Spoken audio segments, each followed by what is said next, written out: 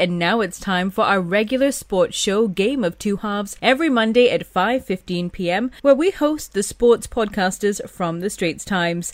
I'm Rachel Kelly, and with me are sports reporters Nicole Chia and Kimberly Quek, and we also have a very special guest today, national cager Ariel Loiter, who is the first Singaporean to earn a full scholarship to play NCAA's Division 1 basketball. Let's kick off the show with you, Ariel. Tell us a little bit more about yourself. What's your background? First of all, thank you for having me. So I'm Singaporean Israeli. My dad is Israeli and a PR in Singapore, and my mom is Singaporean. I was born in Singapore, but moved to Israel when I was like a baby. It's when I was 1 year old. Lived there for 8 years and came back to Singapore after that. I lived in Singapore for 8 years before moving to the U.S. to a boarding school and IMG Academy for my last 2 years of high school to pursue my dream of earning a Division 1 scholarship. So Ariel, tell us, how did you fall in love with basketball?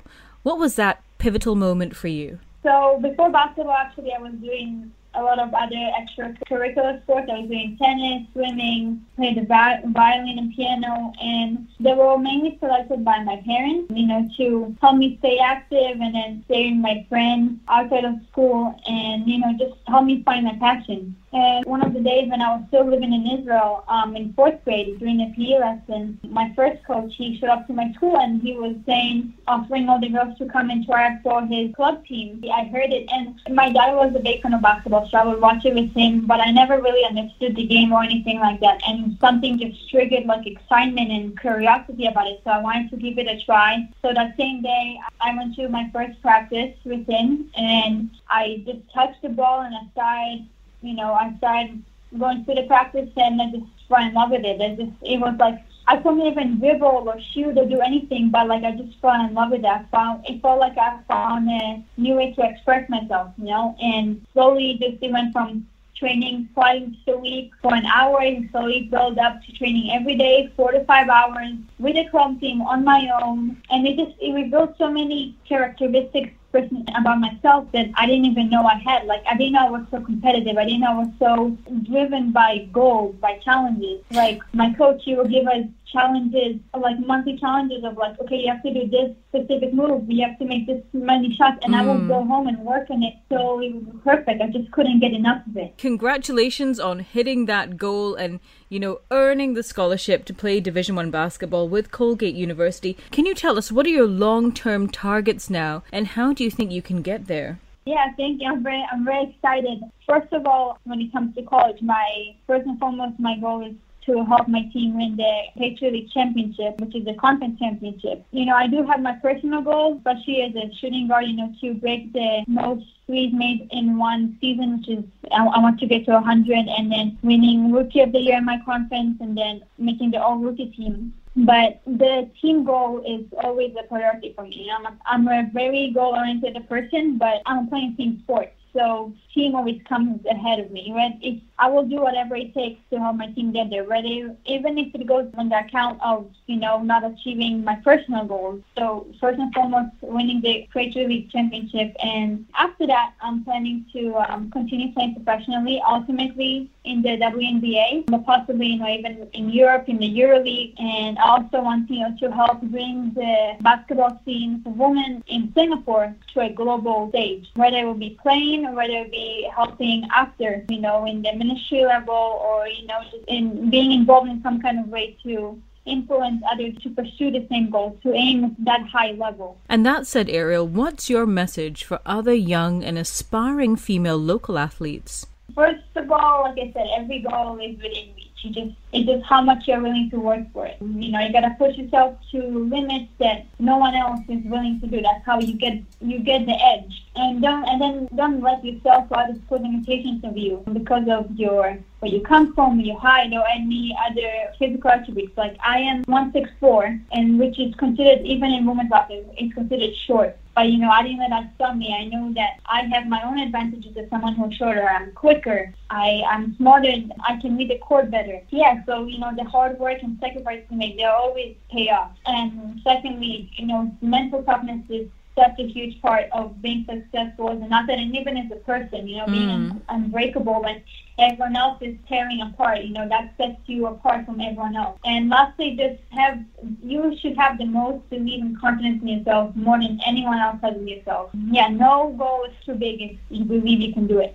Well, thank you for those inspiring words, Ariel. We've now reached the halftime point of our podcast, and if you like the Straits Times Game of Two Halves, you can listen to us live on Money FM 89.3 from 5:15 p.m. every Monday, or you can subscribe to hashtag A Game of Two Halves on Apple Podcasts, Google Podcasts, or Spotify, and like us and give us a rating. Now back to the second half of our conversation with our Straits Times sports podcasters, and the pandemic has thrown the sports calendar into disarray. Last week, the Singapore Sevens and the rest of the HSBC World Rugby Sevens series was cancelled. Kimberly, what do you make of the cancellation of the Singapore Sevens? I mean, were there other options like holding it behind closed doors? I think it was expected, given how the organisers would have faced a lot of obstacles if they'd gone ahead with the event. So the Sevens was actually supposed to take place 3 weeks after the Singapore Grand Prix, which has also been cancelled because of COVID restrictions. And I think, like the Grand Prix, the Singapore Sevens shares a similar profile in its international appeal. But with all these, travel restrictions in place right now around the world, it would have made it very hard for 16 international teams and foreign fans who make up about a quarter of the crowd yearly to come to Singapore. There would also have been feasibility of large-scale gatherings. So there was the question of whether large-scale events like the Singapore Sevens would be able to take place in October. And right now, Singapore is in phase 2 of the reopening of its economy, and large-scale events are still not allowed. It may take a few months before we reach phase 3, and even then there would probably be some restrictions. So, going to your question about whether it would have been possible to hold it behind closed doors, I think it was that some infectious disease experts saying maybe that would be the best way forward, but I think organisers were planning for the event with spectators in mind, and that was not possible. So, and it maybe wouldn't have made so much sense financially as well. It's not a surprise that it was called off. Yeah, and it would have been hard to stage it with all these uncertainties. And that is a big part of the Sevens, isn't it? The atmosphere and the crowd. What are the repercussions of not having it this year? So last year, Singapore secured the rights to host the Singapore Sevens till 2023. So I think right now they're in discussions with World Rugby about how this will affect the contract, whether it will roll over for another year because this year's edition didn't take place. And then there would also be the impact on the economy. Of course, the Singapore Sevens doesn't bring in as much as the Grand Prix, but it still had a direct economic impact of over 20 million for the past few years, and this would definitely result in losses in revenue for Singapore's economy. Yeah, that's not a small number. And, while the Singapore Sevens and many other local sports events have been cancelled because of the pandemic, the status of another big event, and that's the Standard Chartered Singapore Marathon, which is held here at the end of the year, still remains unknown.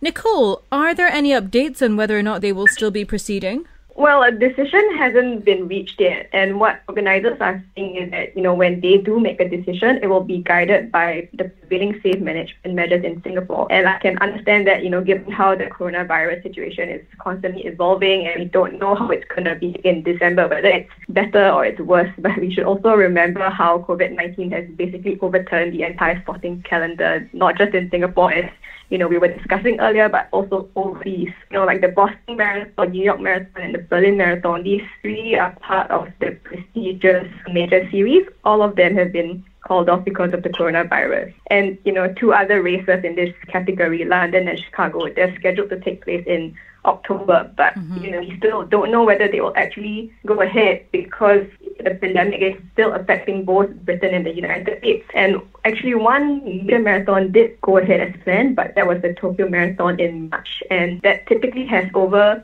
35,000 entrants, but this year restricted to just elite runners and wheelchair athletes. So that group kind of dwindled to about 200, just to reduce the numbers. Is that something that we could see happen with the Standard Chartered Marathon here? I mean, what would be the feasibility of an event like that going ahead? Is this one of the options? Okay, so we also sought the opinions of infectious disease experts here in Singapore, to ask what they think about this. And honestly, at this point, it's really hard to say for sure because we can't predict what's going to happen in December. But one thing that everyone is on is that if it goes ahead, the organizers will have many factors to take into consideration. Because of course, each person, whether on the organizing committee or as a participant, they have their own individual responsibility to keep themselves and everyone safe as far as possible. But the onus will largely be on the organizers to ensure that events are safe. Because the Standard Chartered Singapore Marathon is, you could say, it's the biggest mass participation running event here every year.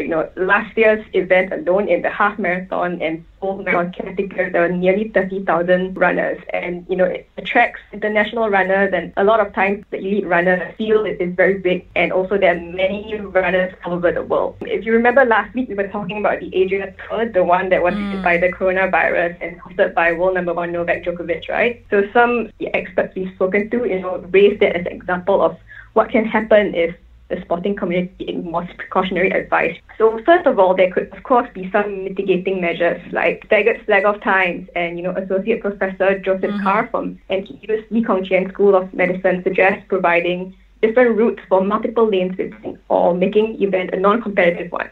Because in a competitive race like this, runners are probably not going to be thinking about safe distancing if they're trying to overtake other runners and get in front and, try to win the race, right? And also, we were talking about how international this event is. Dr. Peter Kubicki, who practices at Mount Alvernia Hospital, believes that it might be better for organizers to cancel this year's edition because this is an event that requires a lot of, forward planning and if you're trying to sort of plan around something, you're not sure of what the situation is going to be like in the future, it could be a bit hard. And also, given the international field, if it goes ahead, it will probably have to be limited to countries that have the coronavirus under control. And, we don't know whether that's possible, by the end of the year. Well, thank you so much. Those are great updates, and I think everybody will, especially those that participate in StanChart, will be looking forward to hearing a final update on what's happening there. But that's all we've got time for. We hope that everybody listening's enjoyed our sports update for the week.